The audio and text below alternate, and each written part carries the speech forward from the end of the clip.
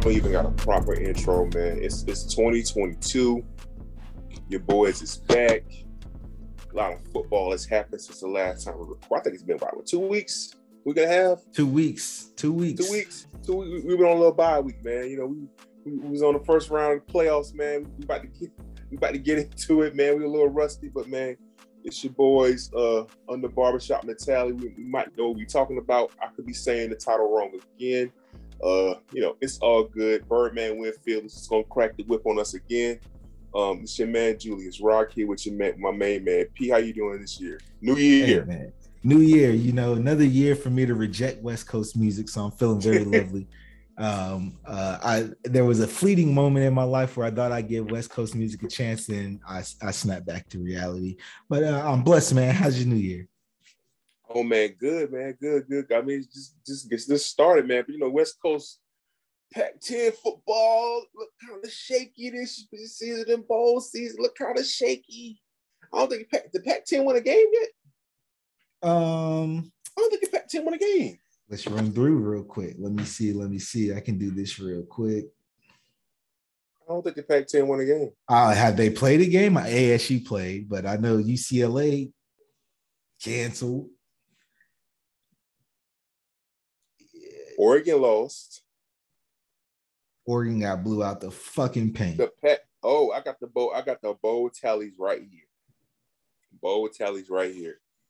You know what? Let's start it off accordingly. Then we'll swing back to these bowl tallies. All right. You know, we got to do this correctly, man. Black QB of the week. I'll go first. I normally don't do this with ops. Okay. I am a notorious person that when I have ops, I pray for their downfall. And I want nothing good to happen to them. And I'm consistent with that. All right. But I have to make an exception for this one. I think his name is Dakereon Joyner from South Carolina. I think he used to play for North Charleston. He played for Fort Dorchester. I know he was a shrine. I know he was a big deal at quarterback back then, probably about 4 years ago. Mm-hmm. And he went to the University of South Carolina with Will Muschamp. And I was thinking, why didn't he play my quarterback? He was all state. He kind of that guy. They threw him at wide receiver. And, even though I had beef with him because he said, I'll never lose to Clemson, and he lost Clemson 4 years in a row. That's neither here nor there. But my man went out there in the Duke's Mayo Bowl. And, shouts out to Shane Beamer, man. Shane Beamer, he did what nobody thought he could do, and he won 7 games.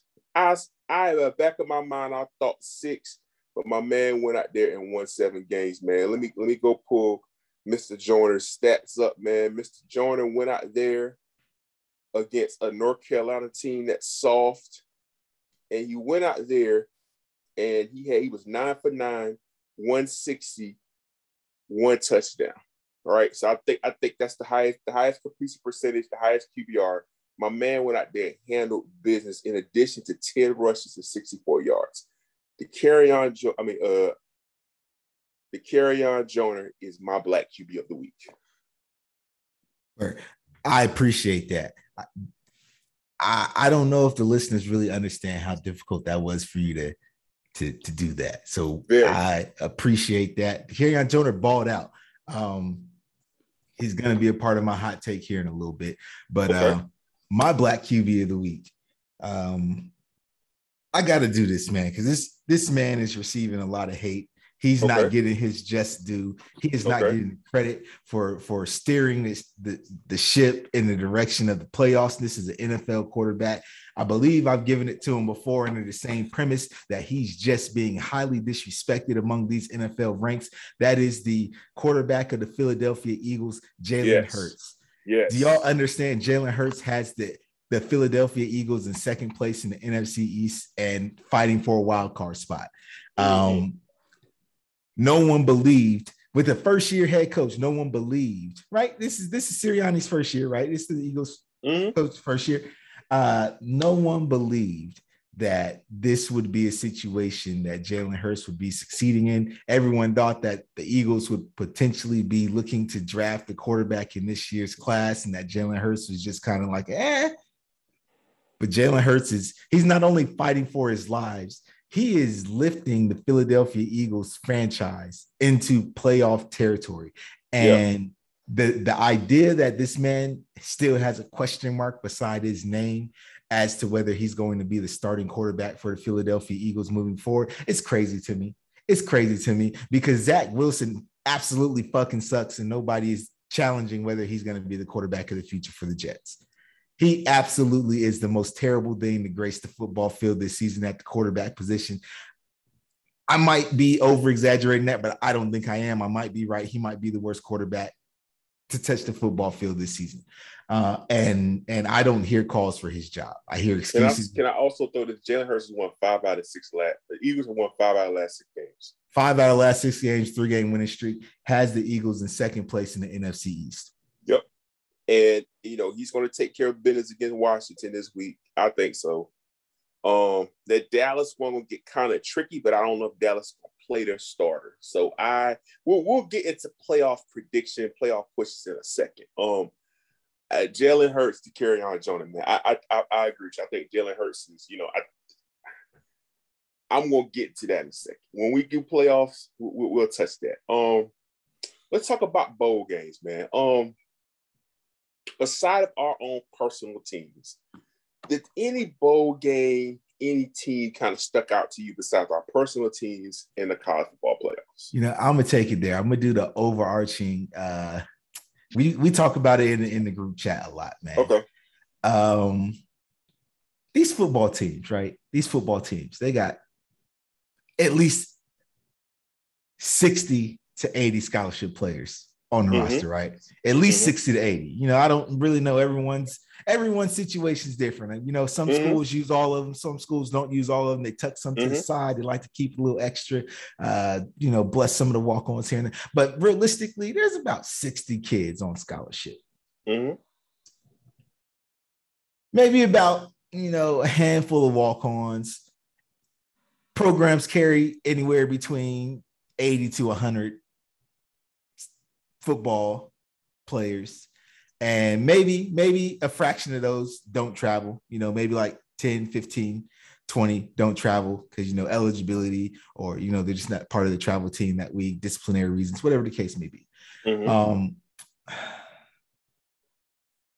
Some of these cancellations are real. I have some insider knowledge on some of these schools. Some of these cancellations for these schools is real. Some of these cancellations is schools ducking fades. Fugazi. Some of these cancellations are coaching staffs that have lost all fucking control of their students, their student athletes, and their student athletes are rebelling and saying, "Yo, fuck that! I'm not talking about none of what you're talking about. Put me in the transfer portal. I'm out of here. See you later."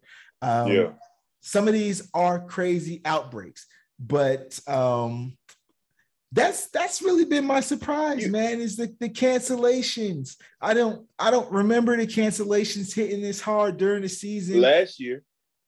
I mean, no. They're not canceling no games during the season. Last year, bowl games were just as bad as this. Right, and last year, bowl games probably were just as bad as this because it was further out. Because I think a lot of teams opted out earlier.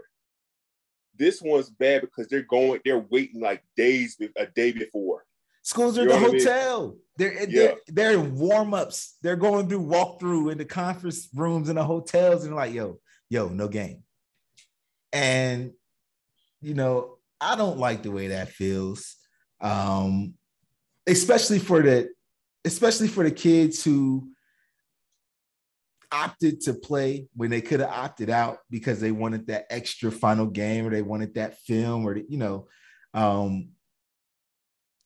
I thought that this was about the money. I thought that we was some money. I thought we were some bag chasers. I thought that by any means necessary, we will be doing everything to get these games off. A couple cancellations here, a couple cancellations there. Cool, but what I think, Hawaii canceled, UCLA canceled. Shoot, it's got to be another one. Well, this is what I think. I've just been I've been looking at this totality. I think that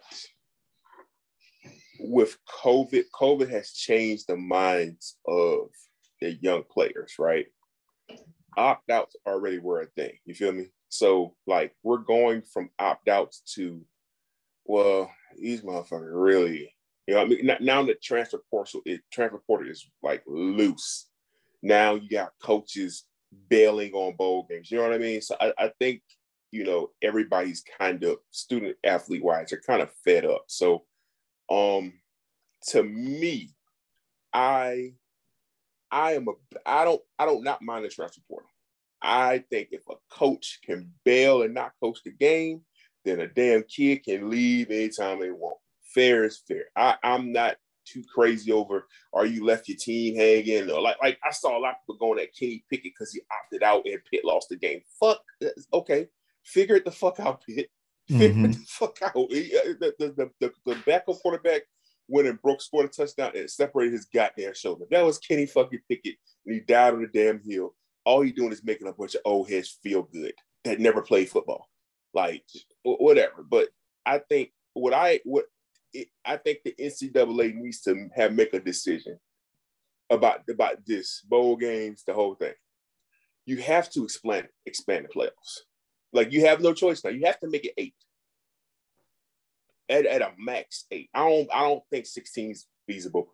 8, right? And the New Year's Day bowls need to be in that 8. You know what I mean? Yeah. And you kind of stop the opt-outs and you slow up the transfer portal. You know what I mean? For those 18, because you don't want to get out if you have an opportunity to possibly get a ring and get a better look. Right? And now you got less coaches bailing in the middle of the season if they're going to coach the boat. You know what I mean? If they're in the playoffs, right? Right. So you get a little bit better brand of football. As far as these bowl games, I think what they need to do is, and the only way you can get a grip on these bowl games is either, I think you need to move these bowl games up. You got too much break. You feel me? So like they shouldn't be playing bowl games before Christmas. They shouldn't be playing bowl games on Christmas Eve, right? If after the season's over, and you should be after you already know who's winning. You already know who's the conference champion, right? You already know who's in that thing. You need to be throwing out the bowl games the week after the season, and it ain't that wrong to cut some. Just cut some. Put. Matter of fact, if I was the NCAA, they're not going to do this because they're old fossils. You know what? You win this bowl game, you get this NIL. The team gets this NIL. The teams, you win the Dollar General Bowl, you win the Belts Bowl, the team gets this NIL. You get a better brand of football, man. You get a couple kids, and the opt-outs going to opt out, but at least you kind of get a little, you kind of incentivize the kids. Because at this point, you have to incentivize the kids because everybody's trying to get to a better situation right now. And either you're going to cut some bowl games or you're just going to make it kind of more, flexible with the brand. And I think that's what they need to do, in my opinion. They got to get a little outside the box. I see when they said Texas A&M got 31 scholarship players. I said, what? You got walk-ons. You got doggone, like you got. I thought A&M was ducking the fade. That's just me. I think A&M was done. I think Jimbo ain't. I think Jimbo got a good recruiting class. And you want to get to that? He ain't trying to get no seed. He trying to get packed up by weight.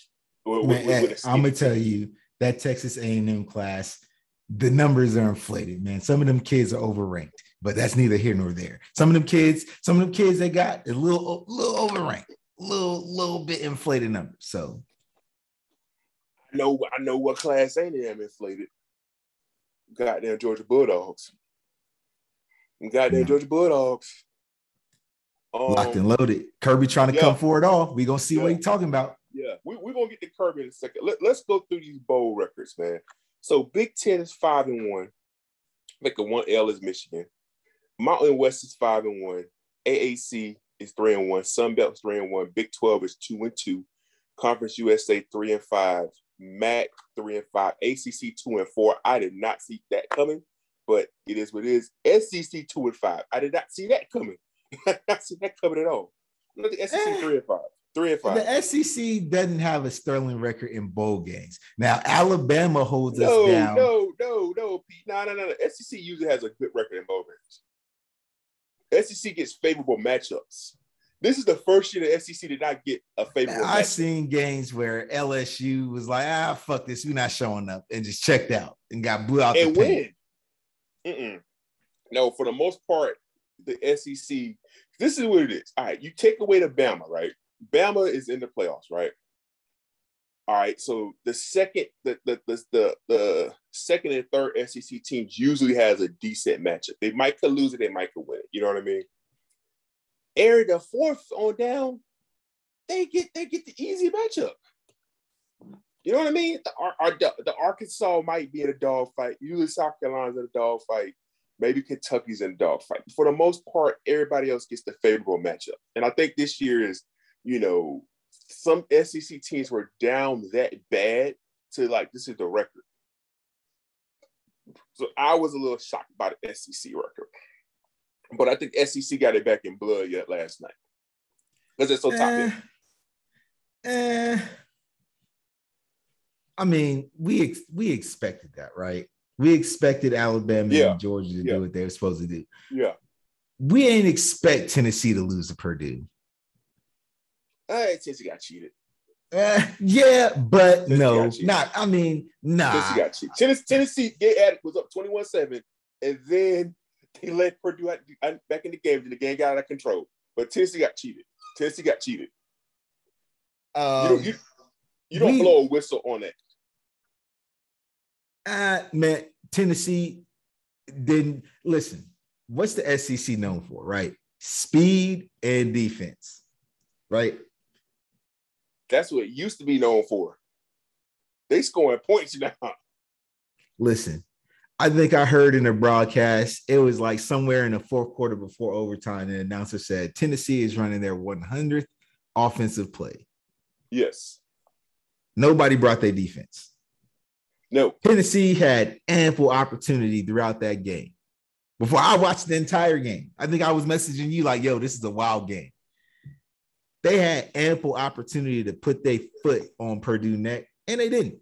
So, that play in overtime did change the result of the game, but you had 60 minutes before that change the result of the game.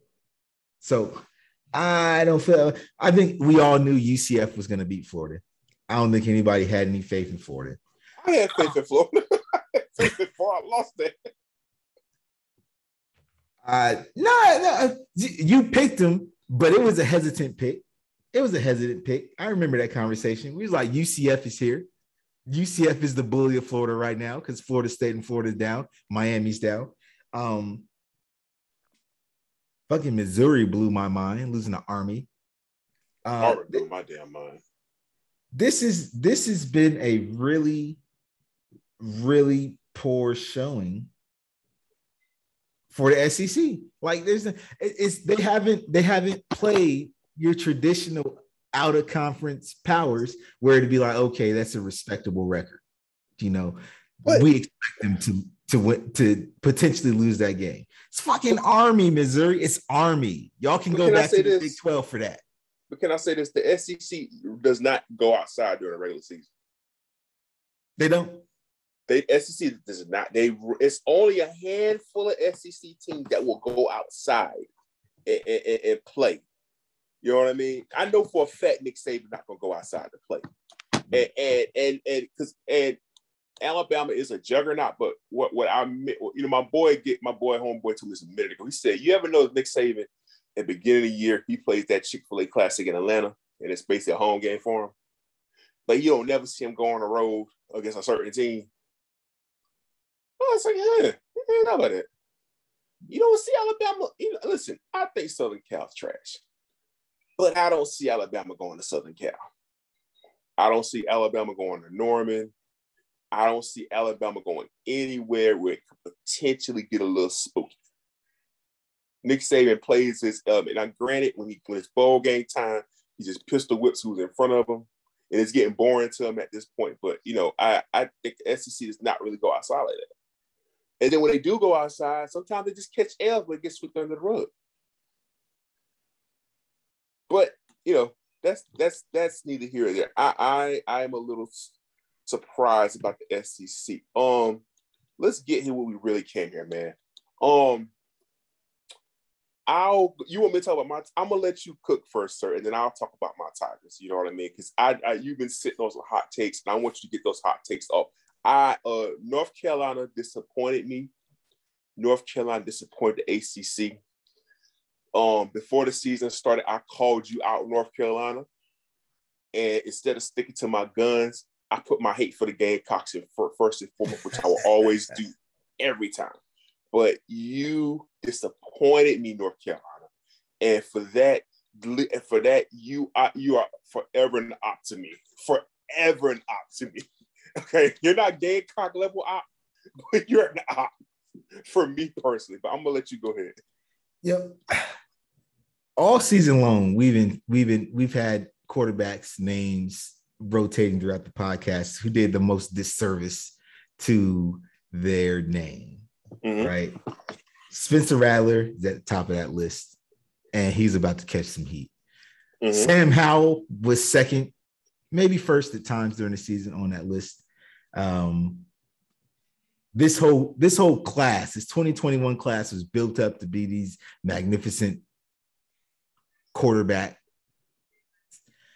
and they literally have all done a huge disservice. I think the number one quarterback in the class right now might actually be Pickett. Is it Kenny Pickett now? I think, and that ain't because Kenny Pickett rose to some stardom. That's because the niggas in front of him fell. I'll be honest with you, I don't know who the top dog. I don't know.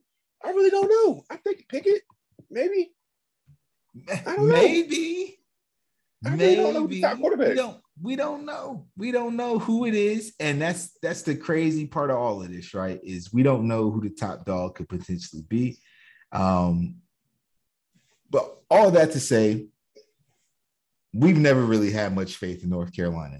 Nope. And I'm not going to hold your pick against you because I picked against Clemson. I was rooting for Iowa State. And it is what it is. It's just the way we was raised. Yeah.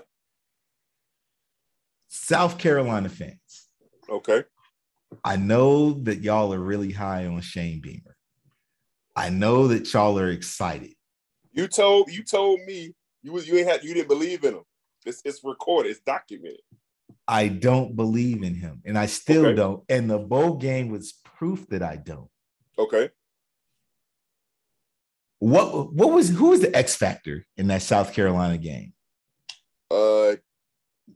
Mr. Joyner and it was the Kerryon Joyner, right? And Harris, and the running back Harris. Yep. Does Spencer Rattler remind you of the Kerryon Joyner? I don't think so. Not close at all, right? Doesn't remind you of that at all. The electrifying offense that we saw putting points up on North Carolina at an impressive clip for South Carolina, because, I don't think we scored like that since we played Florida. Mm-hmm. Yep. That was a different quarterback at Florida, too. That was a different quarterback. Are y'all excited about what you saw at the bowl game, or excited about the players that are coming in next season? Because I don't see that offense moving like that against non-North Carolina teams. Furthermore, I don't see the personnel, especially if it's Spencer Rattler. I don't see Spencer electrifying the field the way that Kerryon Joyner did. Yep.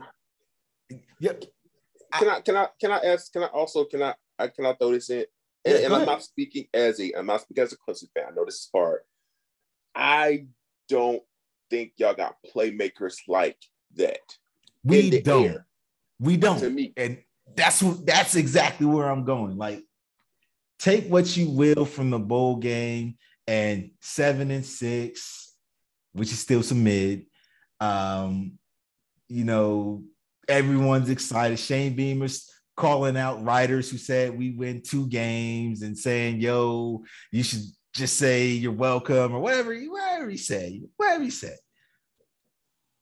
I'm not excited about next season. I don't know how y'all could be excited about next season. We got a quarterback who's a Big 12 kickback. Big 12 is known for producing high flying offenses, skilled players, quarterbacks that throw for 4,500 yards, 30 touchdowns. We're not getting that guy. That guy's not coming. Did our defense pick up someone that is a Jadeveon Clowney type individual? I think South Carolina defense is going. I think South Carolina got a really good defense coordinator. Yeah, that's great, but I mean, who's in the college football playoffs right now? Well, Georgia, Alabama, but that's too Georgia. Different. Right. No. But in the East is considerably weaker than the West. The East is considerably weaker than the West. Georgia's still up there. As you so eloquently state, we haven't beat Kentucky in a very long time. Kentucky plays today, I believe. They'll probably they should win if they know what's good for them in the SEC. Tennessee bringing their quarterback back next year. Tennessee's bringing the quarterback. Listen, that quarterback in the hook of nice, man. Listen, that fella, if he can work on some of the passing efficiency and he got next level speed and he got some size on him too. I'm not saying he's not a Cam Newton type, but he's a big body that moves. So, Florida's going to be a whole lot better coach next year. Florida's going to, rebound. I just don't know, I don't know where to be excited about South Carolina and saying, yeah, Spencer Rattler's going to come in and take us over the top. I actually think South Carolina peaked in that bowl game. So as I'm sitting there celebrating and saying, oh, we beat North Carolina, obviously, we created the Sam Howell hype train 3 years ago when we lost to them opening week 3 years ago in that same building. It was in that same stadium, was it not? Mm-hmm. When we created the Sam Howell true freshman hype train and we lost to them. I think that at least for next season, I don't know what Shane Beamer is going to do moving forward past year 2 and beyond, but for what the class looks like coming in this year, I don't think we're going to get anything better than what we've already seen on the field right now. And the SEC East pales in comparison to the West. The SEC East is strong. Not SEC West strong, but it's teams there that we're not going to just be able to run through and get 7-8 wins easily. So I hate to be the wet blanket on the South Carolina hype train. Good luck to Spencer. Good luck to the tight end that came along with him. I don't see them improving. I see maybe 6 wins next year. Again, another bowl game to get you over the 6-win mark. I give y'all 8. I'm not going that far. You see, Clemson fans been doing this, man. Y'all got some. What you mean? I don't know why y'all feel Shane Beamer has some type of juice. You know why I think Shane Beamer has juice? I'm going to tell you why I think Shane Beamer has juice. Because Shane Beamer is not in the mode of what you're used to. You Gamecock fans, your record has always been, I'm going to go get this person based off what they did. So Spurrier was peak high ceiling Gamecock football, right? Because Spurrier is just an OG, right? But Spurrier, for whatever reason, he just couldn't. It's just hard. He just get a hot hand, and it's just hard to do it all the time, right? He just just wanted to get out, right? Shane Beamer is a young guy. He got young, hungry, starving coaches for respect. He got a young, talented team. He is not conventional at South Carolina. The problem with South Carolina is listen, you've been in South Carolina. I'm a South Carolina native. You've been in South Carolina for a long time. You know how this goes. South Carolina, old heads in South Carolina, they don't like all that. They don't like the transfer portal. They don't like NILs. They don't like outside the box thinking. It makes them uncomfortable. Shane Beamer went into the portal He recruited some quarterbacks. Said, but I'm gonna go into the portal. He is hitting Columbia. He's hitting the state hard in recruit. He's hitting the state very, very hard in recruit. He's trying to make South Carolina look cool. He's trying to appeal to younger people. He don't care about the old days with, remember, I think his name Ryan Brewer and all that. He don't care about that old stuff. He's on social media clapping back. He's just different. Now, I don't think that difference will make him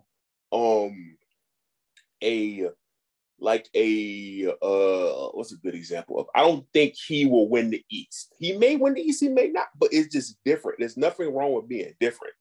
And that type of stuff makes, it's, you don't always have to have a head coach that's a coordinator or, I always tell people, I don't think Nick Saban is that much involved in the game plan.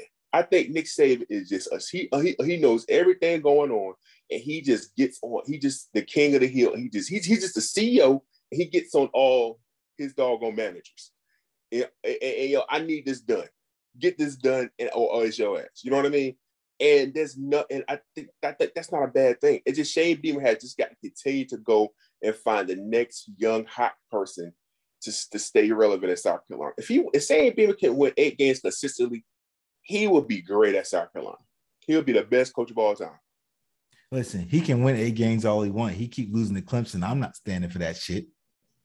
Oh God, man, y'all. Okay, can we have the dialogue, man? Let's have the dialogue. Do you know? I think you Gamecock fans, right? I think y'all read a little bit too deep into Clemson, but not knowing actually what's going on. Okay. Did Clemson make the playoff this year? No. Did they win the ACC this year? No. They had terrible quarterback play. God damn it. Probably the worst quarterback play I've seen since 2014. Mm-hmm. Keep going. All right. And before that, 2010 Pittsburgh quarterback play. And I think before that, maybe Charlie Waters had a shitty year too, right? So it was that 2004. So for the most of that was shitty quarterback play, inconsistent, trying to figure out running back play. Defense have injuries, but here's the thing. Dabo Swinney can fucking coach. Dabo Swinney can get motherfuckers up to play. You know what I mean? I think people do not like Dabo, but Dabo, you got to get Dabo props.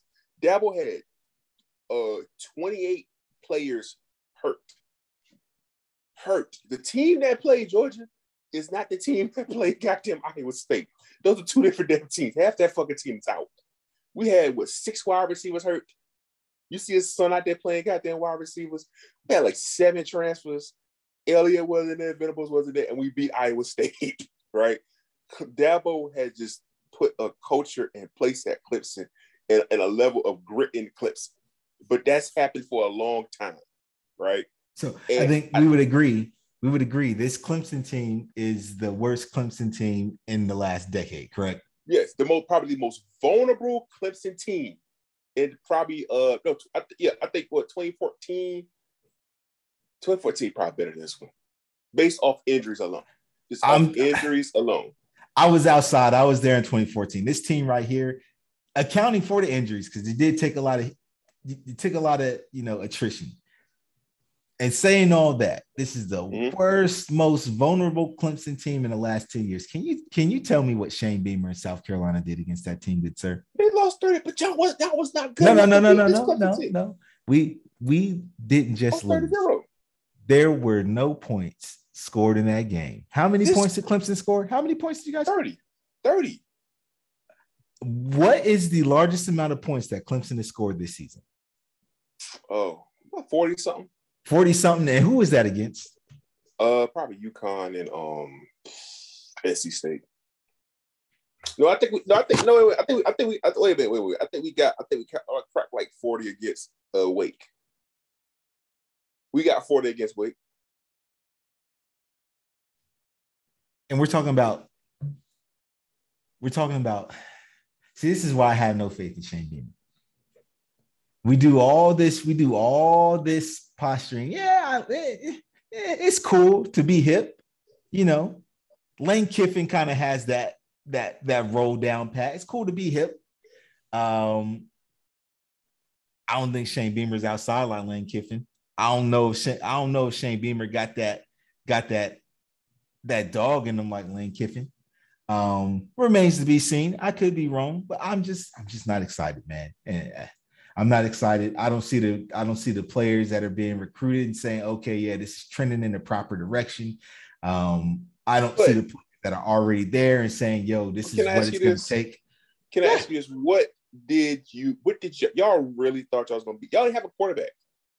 Just because you beat Auburn, hey, just because you beat Florida, don't mean we're two different teams. I don't. Okay, as bad as this Clemson team was, Clemson, I knew South Carolina could move that ball on us because we were a little bit more battle tested. Did Georgia just not crit walk on Michigan's face with a walk on? George, dog. We could not. If we ran into Georgia last night with the team we had, Georgia would have kicked our ass up and down the damn field. Listen, we were a healthier team. That was Clemson's full team. Right? I'm not talking about the defense of Georgia. I'm talking about the Stetson Bennett. I think that's his name, right? Stetson Bennett was crit walking on Michigan's face last night. Okay, you know what? Let's shift to the playoffs. Let's shift to the playoffs. Okay. Let's lean into that. Let's lean into the playoff talk. Okay. So Michigan, Georgia, right? That's a bad matchup for Michigan. That was a bad matchup. They should not have made Michigan play Georgia because Georgia got a fat L on their face. They got slutted out on the SEC championship game, and they wanted to kick. They didn't care who they were going to play that first round. They wanted smoke, right? And Michigan hyped up and let all these media lovers get up in the Big Ten, rah people get up, and Michigan offensive line was in hell last night. Hell with Ghost Rider and damn ghosts and demons, every damn piece of otherly world beings down there fighting for their damn lives, trying to get back up to damn. It was insane. They were under siege last night. It was too much going on. I saw one play. They pulled the fucking center. I think they ran a counter. They pulled the center in the damn guard, blew motherfuckers up. Like it was bad last night. But Stetson Bennett, listen, Stetson Bennett does his job. What is it? Aiden Hutchinson, the DN for Michigan. Overrated. Aiden Hutchinson, yeah. He had to play defensive end last night. You can't sit back there. You can sit back there and pass rush and be cute with Ohio State. No, you're gonna have to stop the run tonight, baby. You will have to deal with a grizzly bear tonight, buddy. Right? And he had a little problem dealing with the grizzly bears. Has a few issues. And Georgia, Stetson Bennett is going to make plays against Michigan because Michigan was simply out athlete last night. Ohio State is a very explosive team, right? I think they caught Ohio State. You know, when Michigan was playing Ohio State a couple of times, Harbaugh, some games is right there. He just couldn't get over the hump. I think they just caught Ohio State just one of the days were like, this is the day that we're going to beat you. You know, it was cold. It was snowy. California kids really wasn't ready to hit. You know what I mean? This is one of the times when he finally got it done, man. It was going to happen eventually. Harbaugh was close to beating Ohio State a lot of times. I think I remember 2016. I think when Barrett, I think it was 4th and 1. Barrett was behind the line. They gave it to him, something like that. Gave him the first down. The game was over. Like Harbaugh has been there a couple of times with Ohio State. He just finally did it. I don't know why Michigan thought they were going to be more physical than Georgia, who has shown that we're more physical than everybody last night. So all Stetson Bennett had to do was sit back there and make plays. I did the math backwards on that. I looked at the matchup a little bit differently. I looked at the SEC championship game, and I saw what Alabama did to Georgia. in order to just completely decimate them. And then obviously no one expected Michigan to do what Alabama did, right? But even just looking at the way Alabama beat Georgia, fast tempo, they had the defensive line on oxygen tanks that entire game. The playmaking on the outside, receivers running. I mean, they I think they were missing. I think no, they weren't missing anybody. Alabama wasn't missing anybody that particular Alabama star wide receiver got hurt. Michi in that game. Yeah, Michi got hurt in that game. But what Alabama was able to do to Georgia on the outside, I just looked at Michigan and I was like, yeah, y'all can't do that. Y'all can't even do close to that. There's no way that y'all can exploit Georgia the way Alabama did. So then we started looking at the things that made Michigan good, and it just wasn't good enough. I think I have to go look at the stats. I don't know how many tackles for losses Georgia had on Michigan last night. The quarterback was in hell, McNamara. He was making terrible plays. I think he threw interception in the end zone or some shit like that. They were playing two quarterbacks last night, right? Yeah. That's never going to work in any type of situation, by the way. Because he played McNamara and J.J. McCarthy. I think, let me see, who's number? Yeah, number McCarthy. McCarthy was singing Ghosts. McCarthy and that's your freshman, right? That's your freshman. Yes. When McCarthy, I'm gonna tell you, I was sitting there watching the game last night. I forgot what quarter it was. McCarthy dies the sack. He took the ball and ran, and I think 44 for Georgia it was 44-17. Buckled his helmet. I said, "Oh shit, here we go." They didn't call targeting. I said, "All right, he fucked up now." Ever since then, and I know Herb Street. I like Herb Street. He just says, "Hey son, you just gotta sit in the bucket and you just gotta take that." Ever since he took that hit on that sideline, McCarthy said, "Fuck this, I'm out." He took that bitch and ran every chance he gets. Stalled the drive. He didn't give a fuck. He had to get out this run for his fucking life. And at that moment, I said, "This shit is over." This motherfucker. And that's the thing about Georgia. Georgia just, as a Clemson fan, I saw DJ rattled. I thought Georgia game fucked DJ up for a couple weeks because I saw a motherfucker under siege. I saw the O-line under siege. I saw the running backs. I saw the whole entire offense is overwhelmed. But with Alabama is just a bad matchup for Georgia, man. This is a bad matchup, man. They're not scared of Georgia. They can't bully Alabama. I think this national championship game is going to be a whole lot more exciting than the SEC championship game. Can we shift? Let's talk about Cincinnati. I didn't watch that many Cincinnati games, man. But I watched that game and I thought to myself, I said, "There's no way they're going to beat them, but maybe they're just going to scratch them." And Cincinnati defense did everything they damn could. Everything they could for as long as they could. As long as they could. They just needed some glimmer of hope. And Desmond Ridder, he got smacked. He took the hits Herb Street wanted McCarthy to take. Is Desmond Ridder supposed to be going to the draft? Yeah, he's going to. He's going to be in the draft. Yeah. Desmond Ridder. This is my problem with Desmond Ridder. Anybody that has had success against Alabama, you're not going to beat Alabama with your eyes downfield.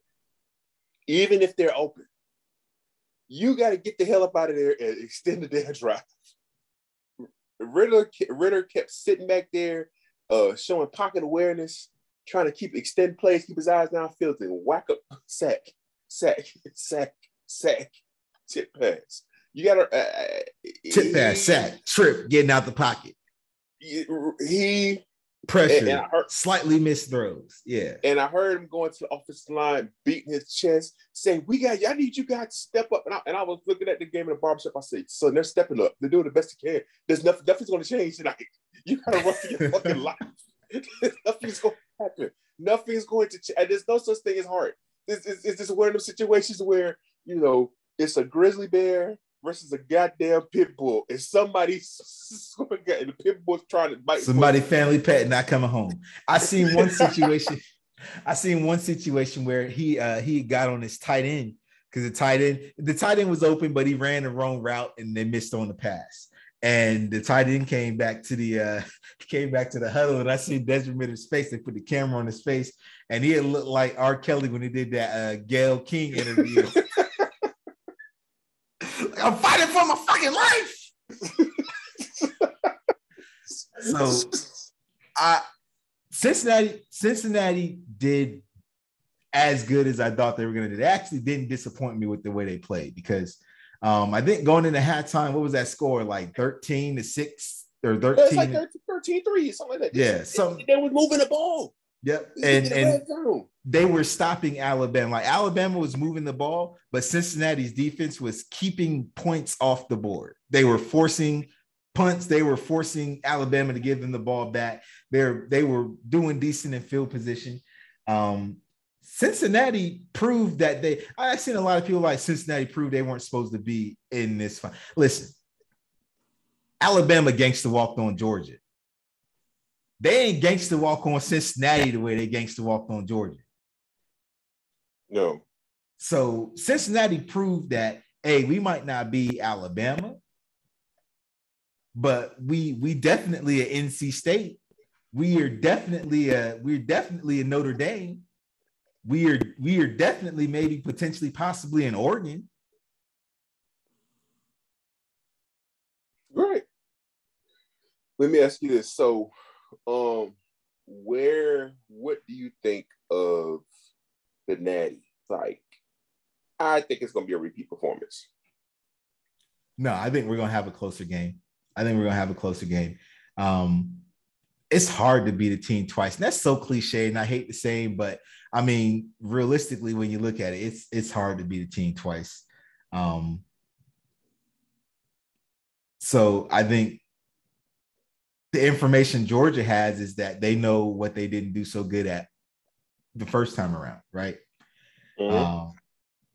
Game plan to be totally focused on that. Maybe even if you fix those things, it's still not enough, but it's not going to be a decimation like the championship game was. I don't think that we're going to see a repeat of that. Alabama very well still has the highest percentage to win this game.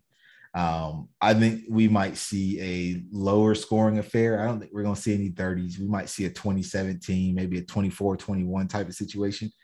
I think it's going to be an exciting game. Remember the first time Georgia and Bama played in the national championship? I think we're going to get a little walk-off situation like that again.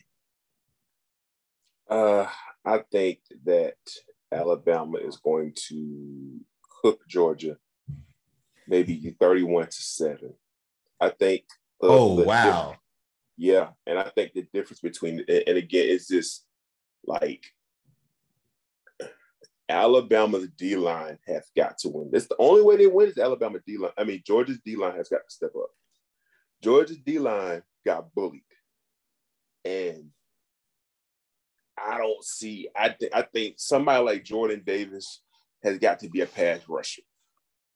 He's the key to the game. He's got to go and get like 2 or 3 sacks, and they just got to apply constant pressure because Alabama, like that running the ball on that system, that don't mean nothing.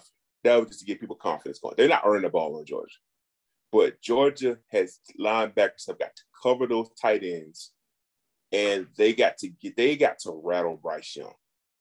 That's the only way. And I think Stetson Bennett can make enough plays, to put some drives together. But the defense has got to play above their pay grade. And if Kirby Smart can win this national championship, he is the new king of the hill because of the recruiting class that he's going to keep bringing in these juggernaut recruits. The recruits are like they're waiting for Georgia to take the baton from Bama. Mm-hmm.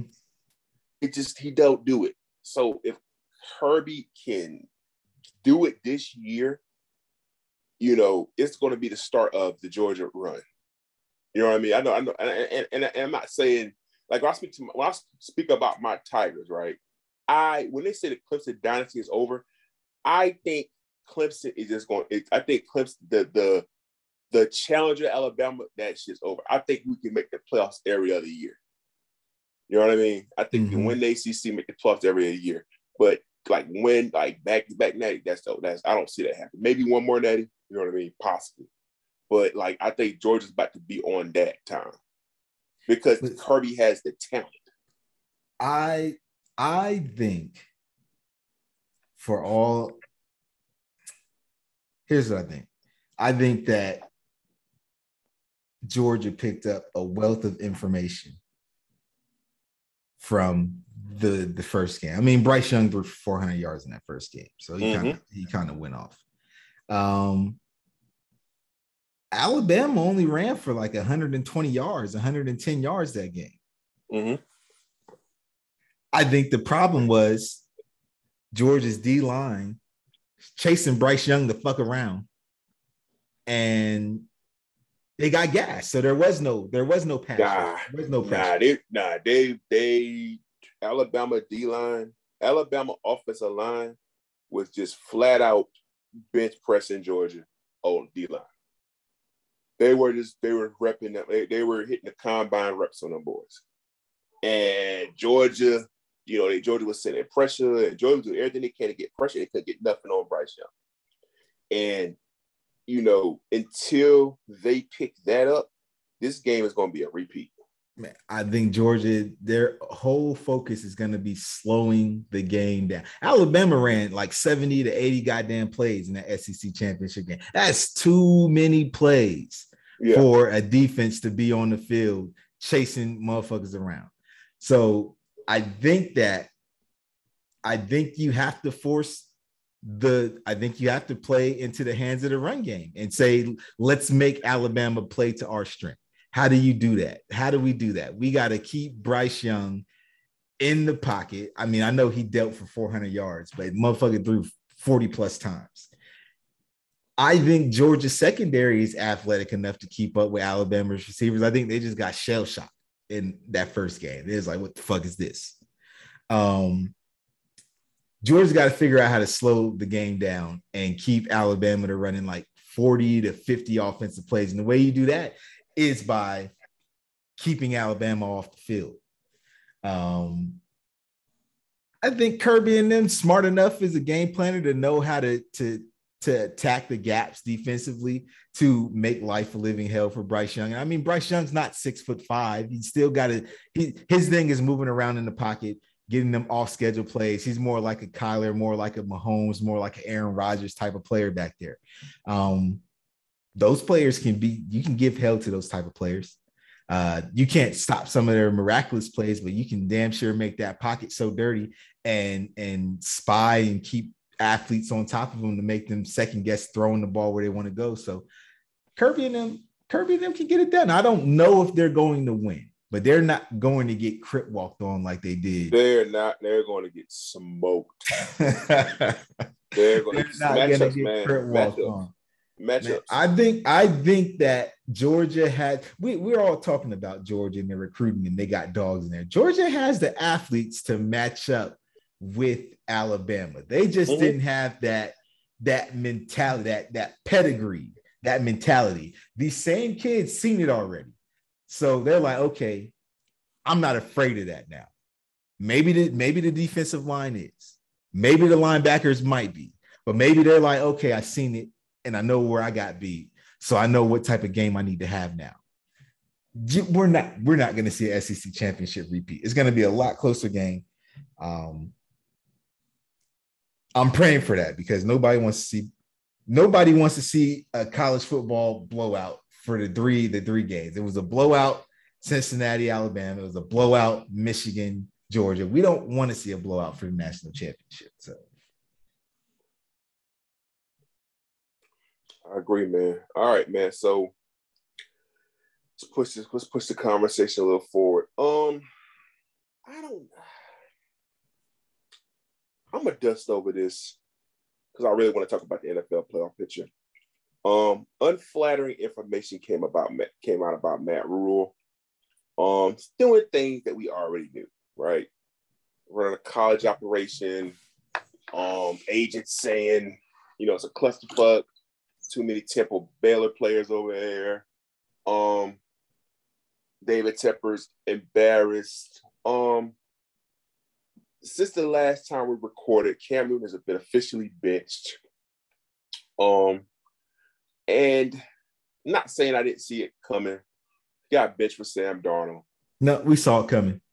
Yeah, we did see it. Well, I didn't see it.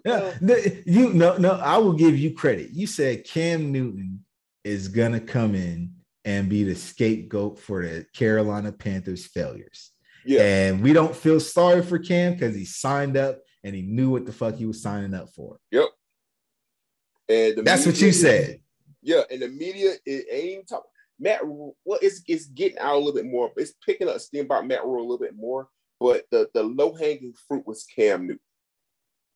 The low-hanging fruit was Cam Newton. That I think that was a calculated move to get folks off Matt Rule neck. You know what I mean? From Tepper and from Rule.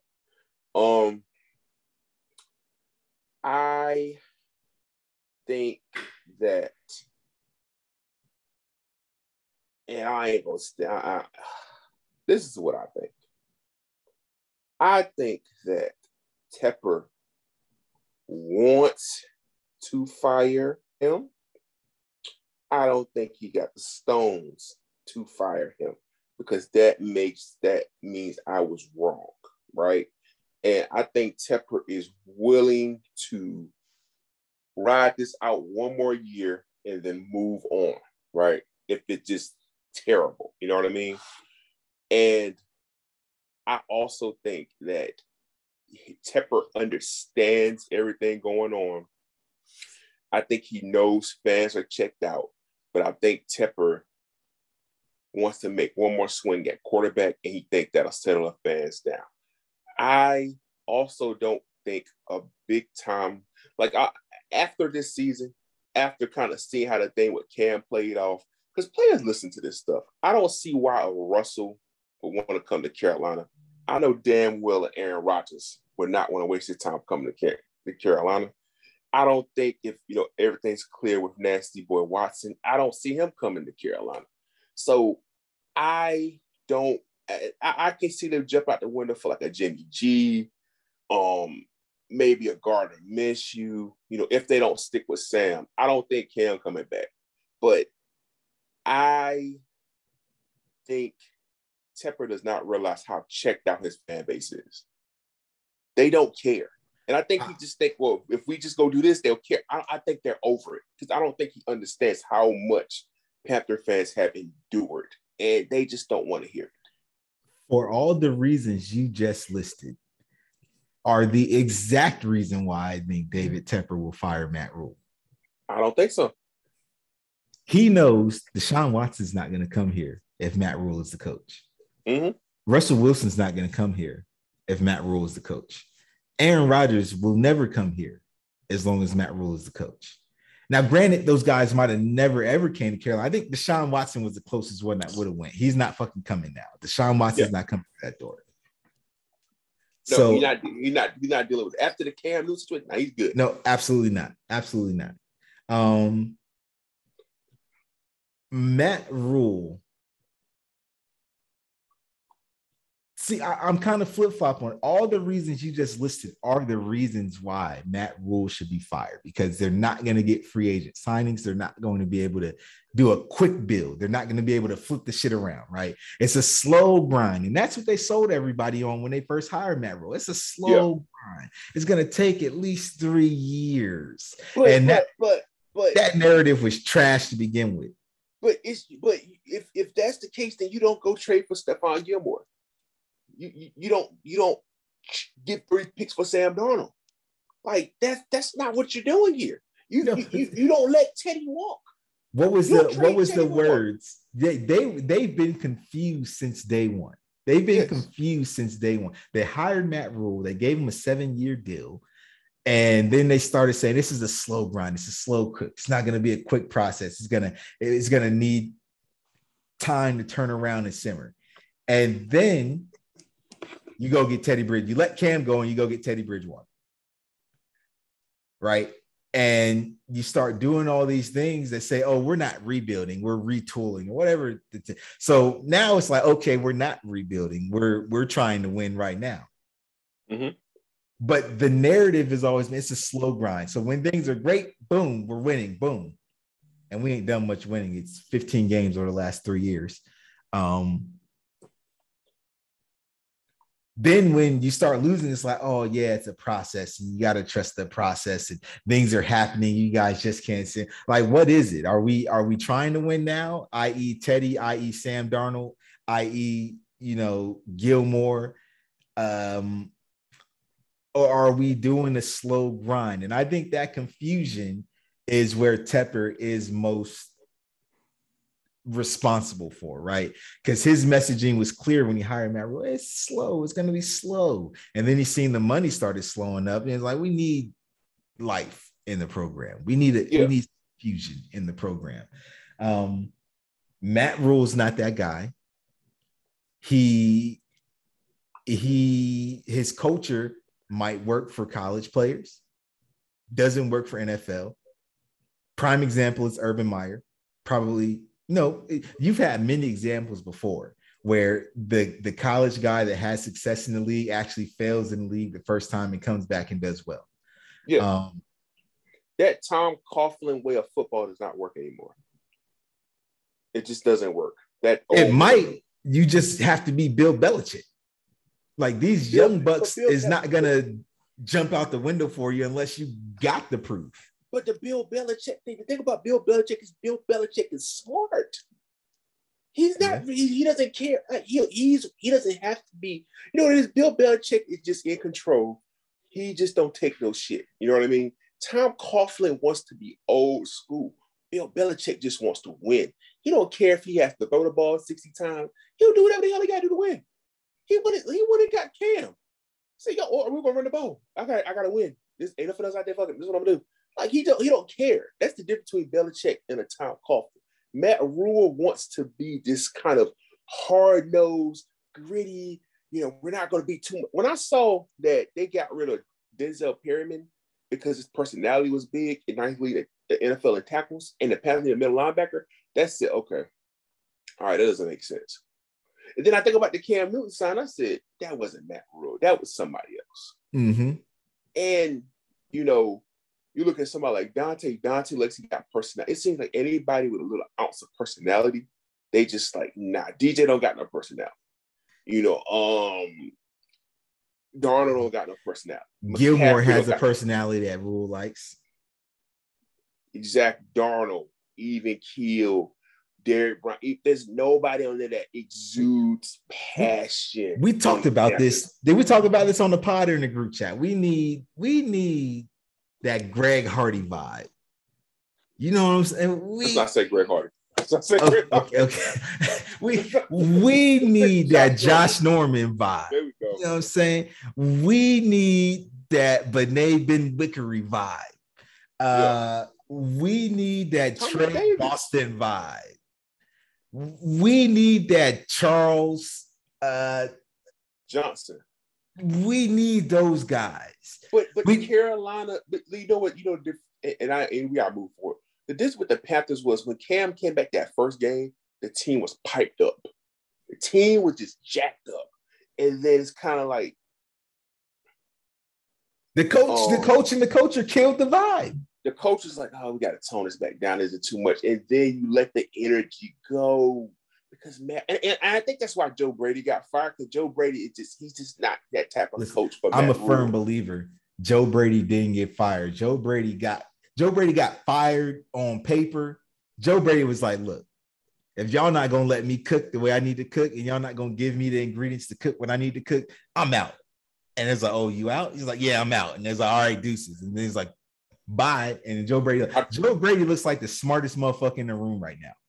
I think this is what I think. I think that Matt Rhule is the running back coach. He's calling the plays. That's his guy. That's his roommate from college, homeboy from high school. I think he was in Matt. Man, I can call a better player than that, man. I can run the ball a little bit. I can do a little. I think Matt was just looking for a little dirty macking, a little dirty Mac going on. For a reason to elevate his man, and that offense looks worse. Cam played his best game in one game. We had fucking Joe Brady calling the plays. And I don't think Joe Brady's necessarily ready to be an NFL offensive coordinator. But then again, I don't know because, you know, he just doesn't have certain things. But I want to shift to this point because I know we need to wrap it up soon. What's next for Cam? In your opinion? I would like to see him just wrap it up. This is season 11, right? I think so. After 11 seasons, you are what you are. Yes. I don't think we're going to see any improved decision. Not to say that his decision-making is poor. And not to say that he can't get the job done. But he has run out of chances to get the job done. He's run out of chances to turn nothings into somethings. He had an opportunity to rebuild the conversation around him by being efficient, by, you know, doing the things that he could have done what Matt Rule asked him to do and look bad and still lost, and it still not have impact in the way. He did not play well in the opportunities that he got. And I know that the team is bad. I know that he had a lot of obstacles in front of him. But even then, he was still in there fucking up his goddamn self. So I would much rather him just leave because I don't want to get excited about any more opportunities for him, only to be let down. That's just where I'm at personally. I love Cam. I'm a Cam Newton fan forever.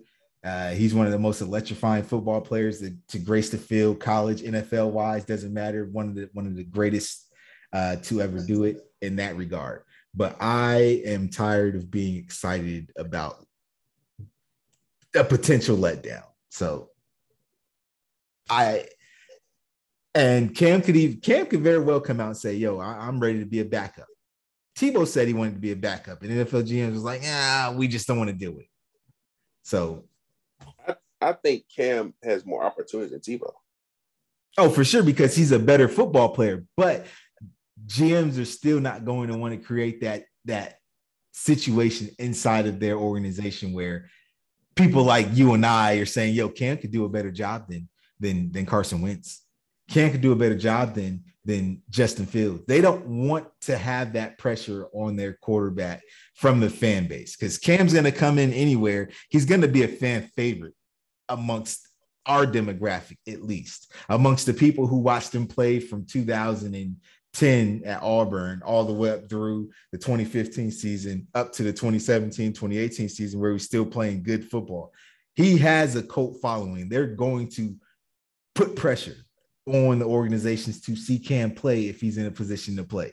So, I mean, the only situation where he's not going to be, asked to start is he's sitting behind a Tom Brady. He's sitting behind the Aaron Rodgers. He's sitting behind I think that list is short on quarterbacks who Cam Newton wouldn't put pressure on to start. So he can't be. No. That list ain't that short. That list is short. You have to have a strong enough quarterback front man for fans to forget about Cam. Name the quarterbacks who Cam would sit behind and they'll be like, you know what? Relax, Cam. The guy in front of you's got it. We don't want to see what you had to offer. That list ain't very long. So to me, I think Cam can be a backup. I wanted Cam to be a backup because I don't think Cam believes he's a starter, right? I think his confidence has been shot in Carolina a little bit, and I think he is in a position where he just I don't know what he wants, but to me, Cam can sell. I think the media has shaped Cam's legacy a little bit. And a lot of people are not putting in the context because it's so easy to get a good take off Cam. You know what I mean? It's just so easy to kind of get a little. I always say Cam for clicks. You say Cam Newton name, you get clicks. You get haters, you get supporters. You know what I mean? And I think that going to New England has helped rehabilitate his image because I think a little bit more people like him now than before. because they just like he's humble, he's kind of, you know what I mean? They kind of getting to know Cam a little bit. I hate that narrative. I hate it. Absolutely fucking hate it. It is what it is. But the thing with Cam never defended himself. He always took, he just let it happen. When you let things fester and you don't defend yourself, then that's just the perception who people think you are. You know what I mean? So, but I think that if Aaron Rodgers stays in Green Bay, he can go behind Aaron Rodgers in Green Bay. Yeah. Kansas City, Dallas, Nah, he can't be behind that. He can't be. He can literally be behind Dak. He can't be behind that. He can literally be behind Dak. Dak ain't going nowhere. They don't even, fans don't even know if they want Dak. They like Dak now. It don't matter. They don't know if they want Dak. They want Cam as insurance. It's not gonna get to a point where we're if Dak get hurt, we can slide Cam in there for a couple games. Man, let's use that example. That three game stretch where Dak was coming back, and they're like, Dak is playing bad. Mm-hmm. Dak got $35 million a year. That don't matter. It don't matter. We be sitting there, Dak going through that tough stretch. We be like, damn, Cam is there. Can Cam Newton energize the Cowboys more than Dak right now? That is exactly what the fuck we would do it in a heartbeat. We would do it in a heartbeat. The Rams, McVay not going away from Stafford. You have Tampa Bay, Arizona, Cincinnati. Man, I don't agree with Arizona.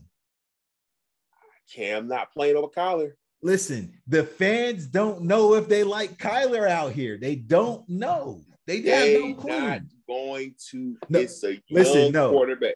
I know what you're saying. The coaches aren't going to make that decision, right? The coaches will not. The fan base will erupt if Cam Newton is behind a quarterback that doesn't have the accolades to keep him at bay.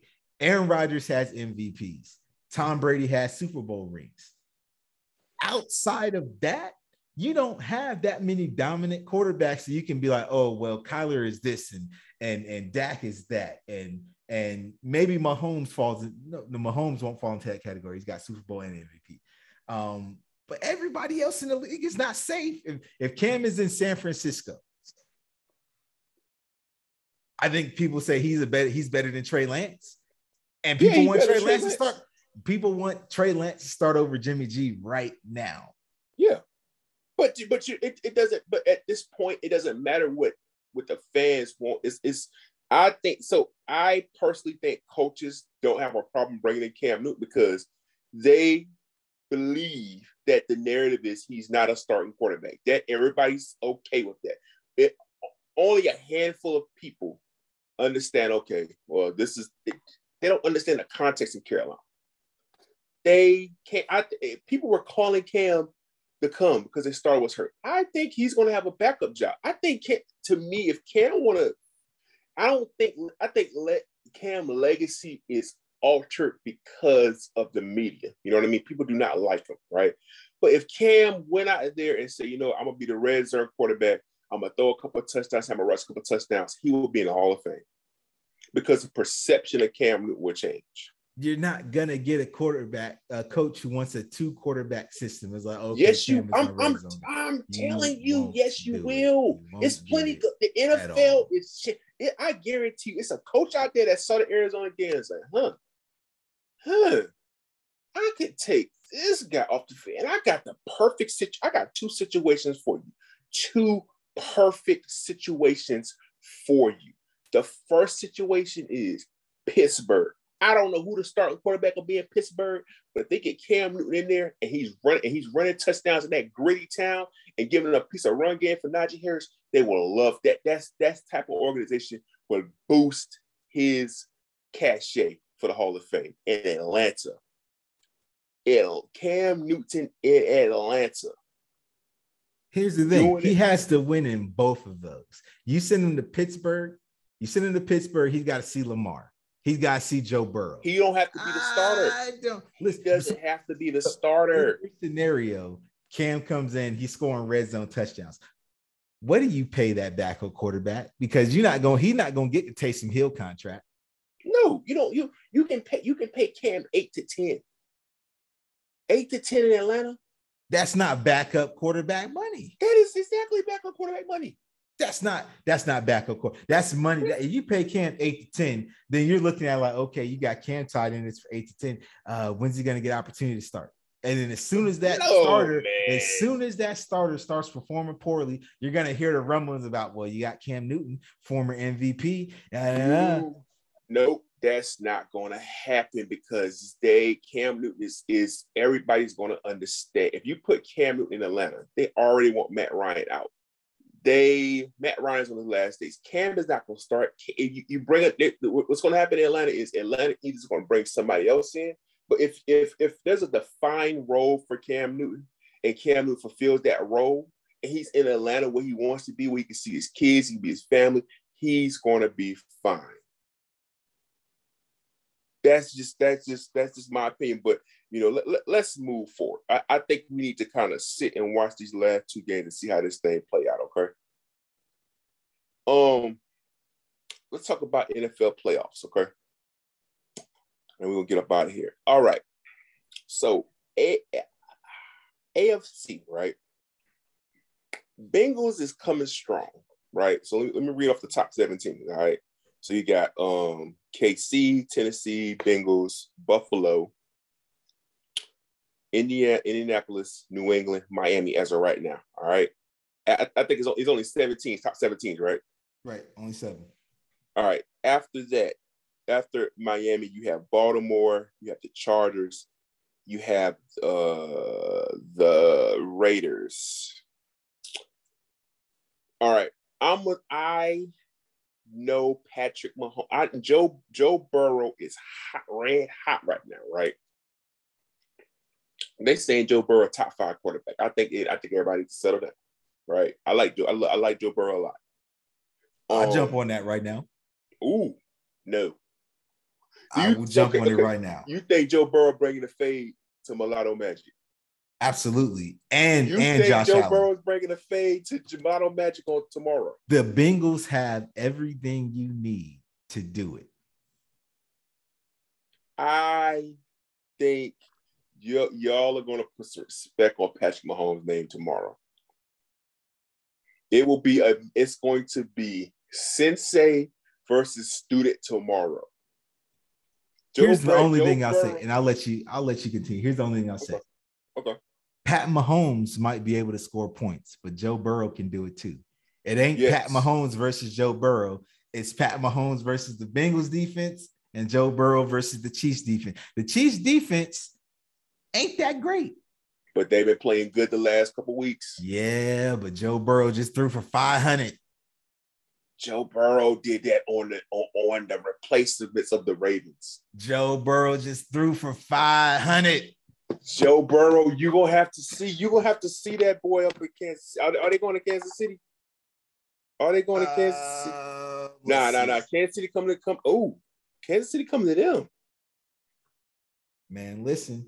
This should be. I don't know who on the Chiefs defense needs to step up, but listen, I know everybody's talking about Jamar Chase. Man, 85. T. Higgins. 85, man. Joe Mixon, man. The Bengals got it, man. The Bengals got it, though. I don't know if they're going to win, but what I will say is that's not no layup. Okay. You see the Bengals on the schedule, and you like, Joe Burrow might put up 40 on us. Okay, so let me ask you before. Okay, so let's go to the bottom. Let's start with the bottom first. All right. Who's going to get the 7th seed in the AFC? So Miami's right there. Miami's next couple games, they got the Titans and they have the Patriots, right? Mm-hmm. So I'm assuming Miami has to win the last 2 games. Does Miami beat the Titans and the Patriots? Or I think Miami got to win 10 games. You got to win 10 games at 7 seed, I'm assuming. Miami's losing the next 2, unfortunately. The Titans playing very well. The Patriots are not going to, I think the Dolphins are going to beat the Patriots. That's a strong possibility, but they're not beating the Titans. The Dolphins going to beat the Patriots. I I'm never gonna count out Belichick. They in Miami last game. Man, players love that, dog. That ain't a plus for Miami. I think the Miami gonna beat the Patriots.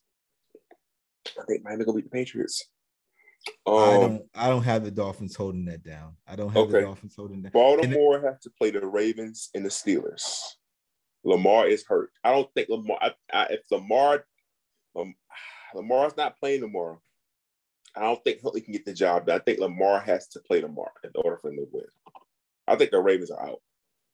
I don't think the Dolphins make it though. I think the Ravens at least get one. And let me take a look. The Ravens have the Rams tomorrow and they have the Steelers. They're gonna get the Steelers. I don't think so. If Lamar Jackson has to play, listen, Lamar Jackson has to be fully healthy the last 2 games in order to make the playoffs. I don't think Ravens gonna make the playoffs at all. Let's go down to the Chargers. Chargers have Broncos and Raiders. Chargers on a 2-game losing streak. Let's see. Broncos and Raiders.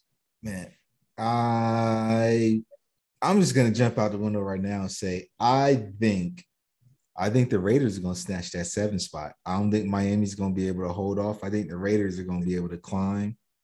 Raiders got the Colts this week. COVID Wentz might be coming back.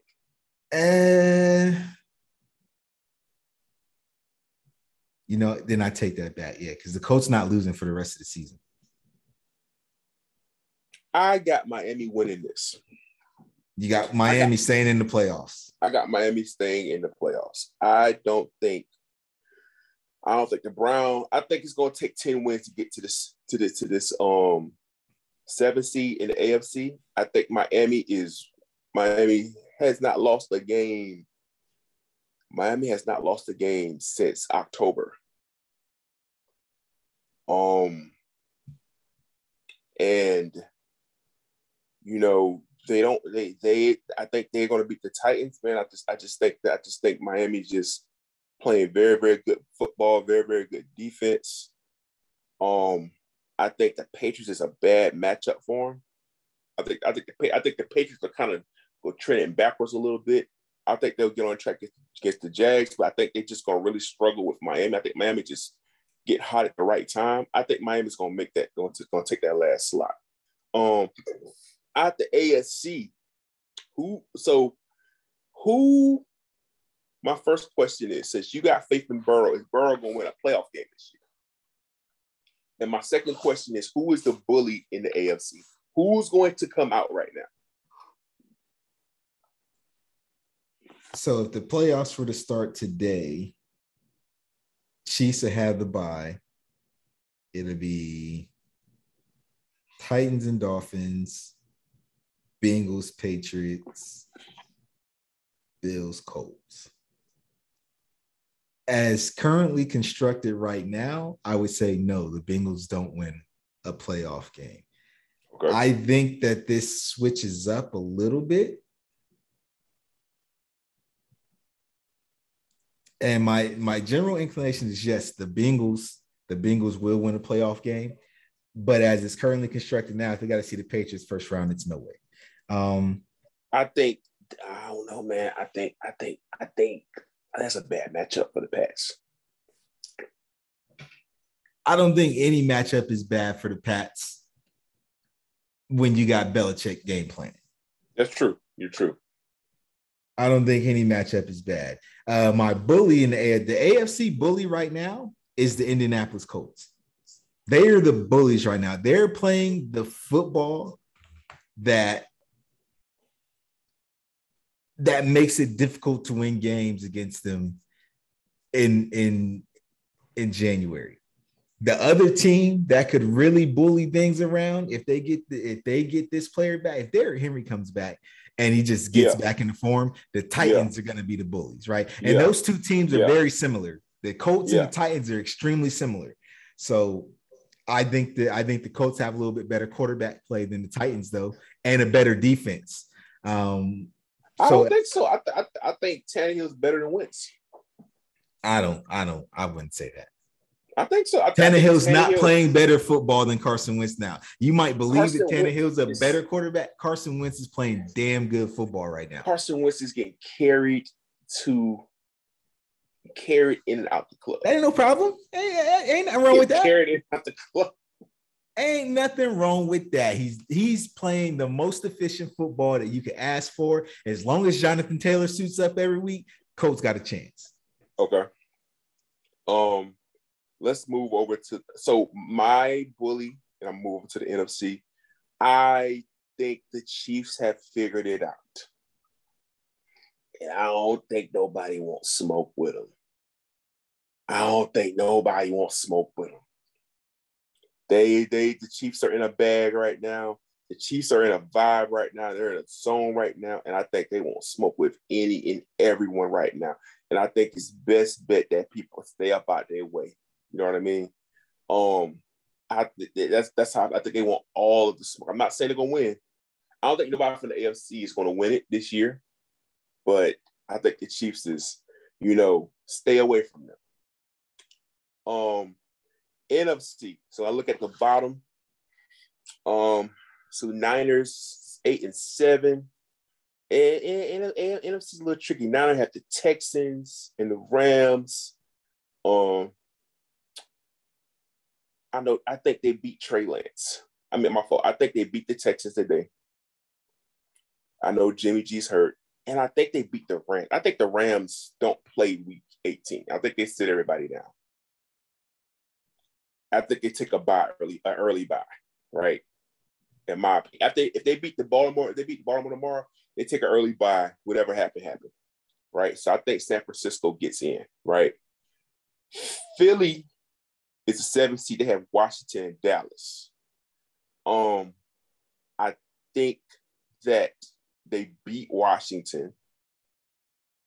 I don't know about that Dallas game because I think Dallas offensively is a little beat up and need to heal. But I think if Dallas beats the Cardinals, I think I can see Dallas sitting their players down too. So I could see Philly getting in maybe. Minnesota, I think Minnesota's about to bottom out. I think Minnesota's about to quit on I think they're about to quit on Zimmer. Cousins is Zimmer. I think the Cousins experiment's over. I think they just over Mike Zimmer. I think they're going to catch an L this week against the Packers. And I think they're going to lose to the Bears that last game. So I think Minnesota's going to bottom out. I think Atlanta, they're going to lose to the Bills, and I think they're going to lose to the Saints. I have a little. So here's a sleeper team. I think New Orleans could potentially make the playoffs if Dallas plays that last game. New Orleans is going to smoke the Panthers, and they're going to beat the Falcons. So I could see New Orleans getting that 7 seed if Philly loses out. But I think New Orleans will go home early. I don't think the Saints are going to make it. I think the Vikings got a realistic chance to snatch that final spot. The Eagles may lose that final spot. It's interesting that you believe Aaron Rodgers is going to win today.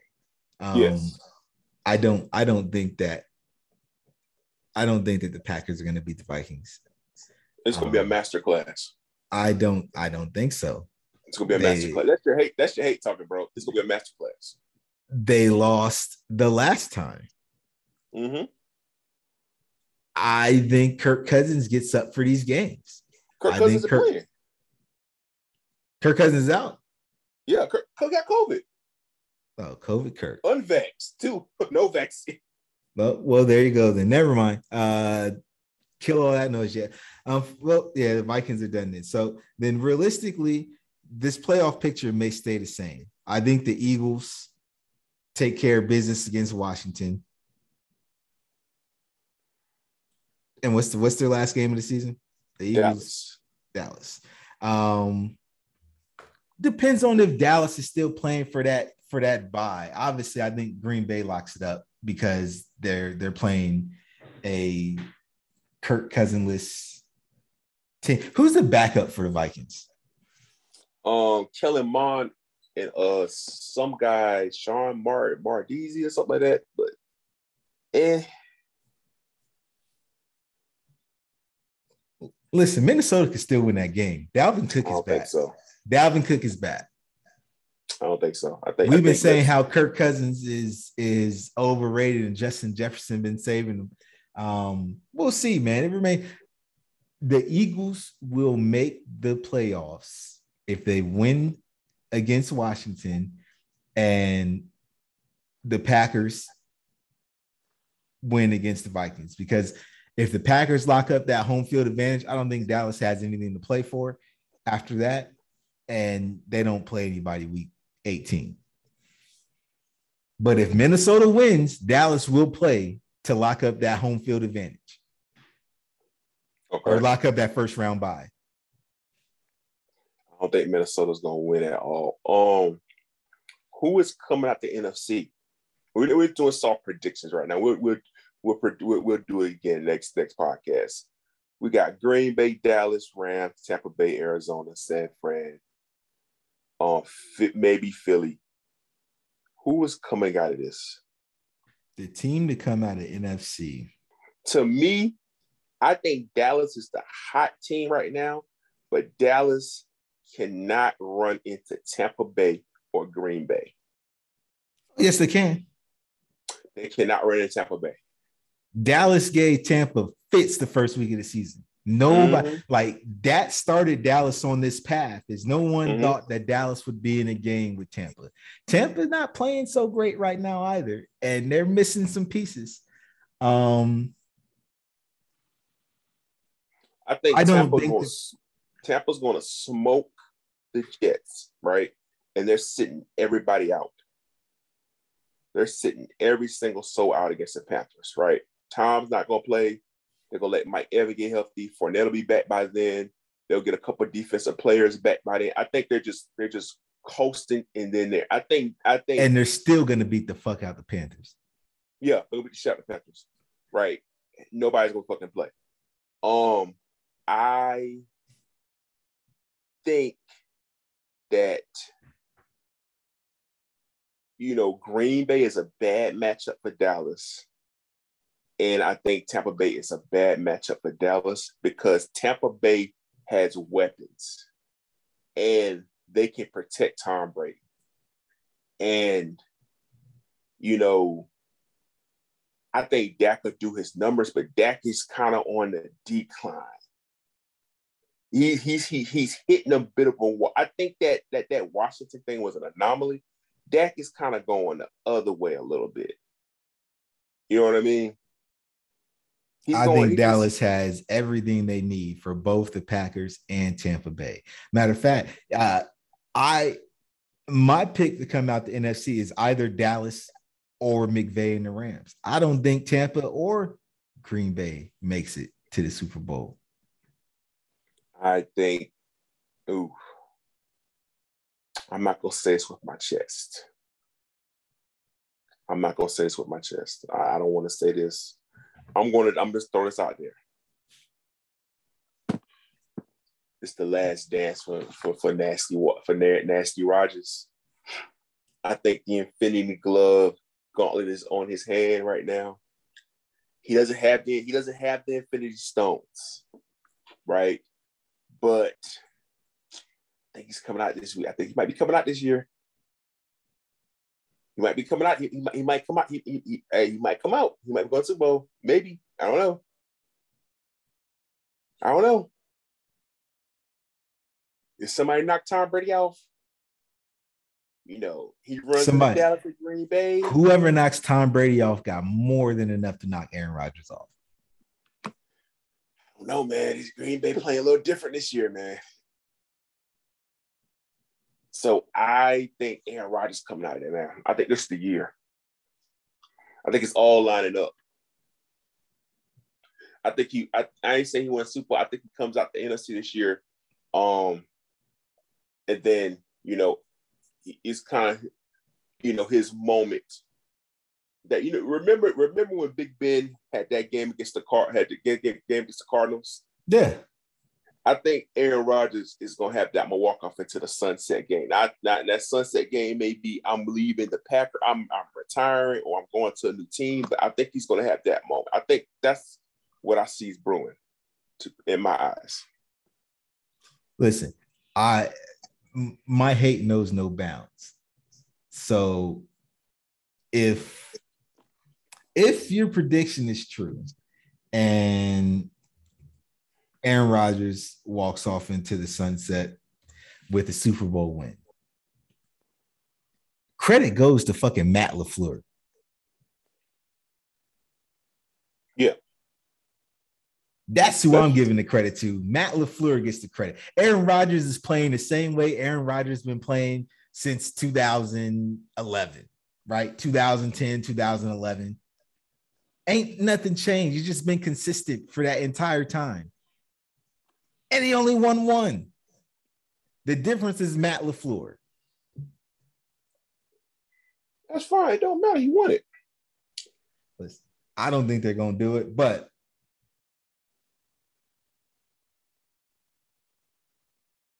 we are going to see, because I think this is the year that Rodgers he walks out of Fight Club. I don't think this is Dallas's year. I think Dak is just on the other end. You know what I mean? He just not playing at a high level right now. I think Dallas defense is very good, but they overwhelm certain teams, right? But certain teams, they just don't overwhelm. So, like, for instance, they'll overwhelm a Washington. They'll overwhelm a Saints, right? They'll overwhelm a Falcons because we can't score a Giants. We play a Raiders, and I can score. I can sit back there and make a couple plays on you a little bit. They have a little problems. They play Chiefs. You know what I mean? They have a little problem. When Teddy was vibing with the Broncos, you know what I mean? I think they just have problems with teams that can just really light it up, man. And when they get into the playoffs, they're gonna be dealing with teams that can light it up. So, you know, I think their defense is phenomenal, but you know, they just bullies, man. I think when you really start getting on their head, they kind of fall back a little bit. But we will see. Man, I don't know how long this pod went. Probably a little lengthy. A little grippy. About an hour and 45. Okay. Hour and 45. That's what the timer's saying on mine right here. 145. Okay. We're gonna try to shorten these up, people. Again, man, thank y'all for listening. We'll probably be back next week, man. I want to see how this playoff thing shape out, man, and you know, we'll go from there. Again, man, appreciate y'all for listening, man. Happy New Year.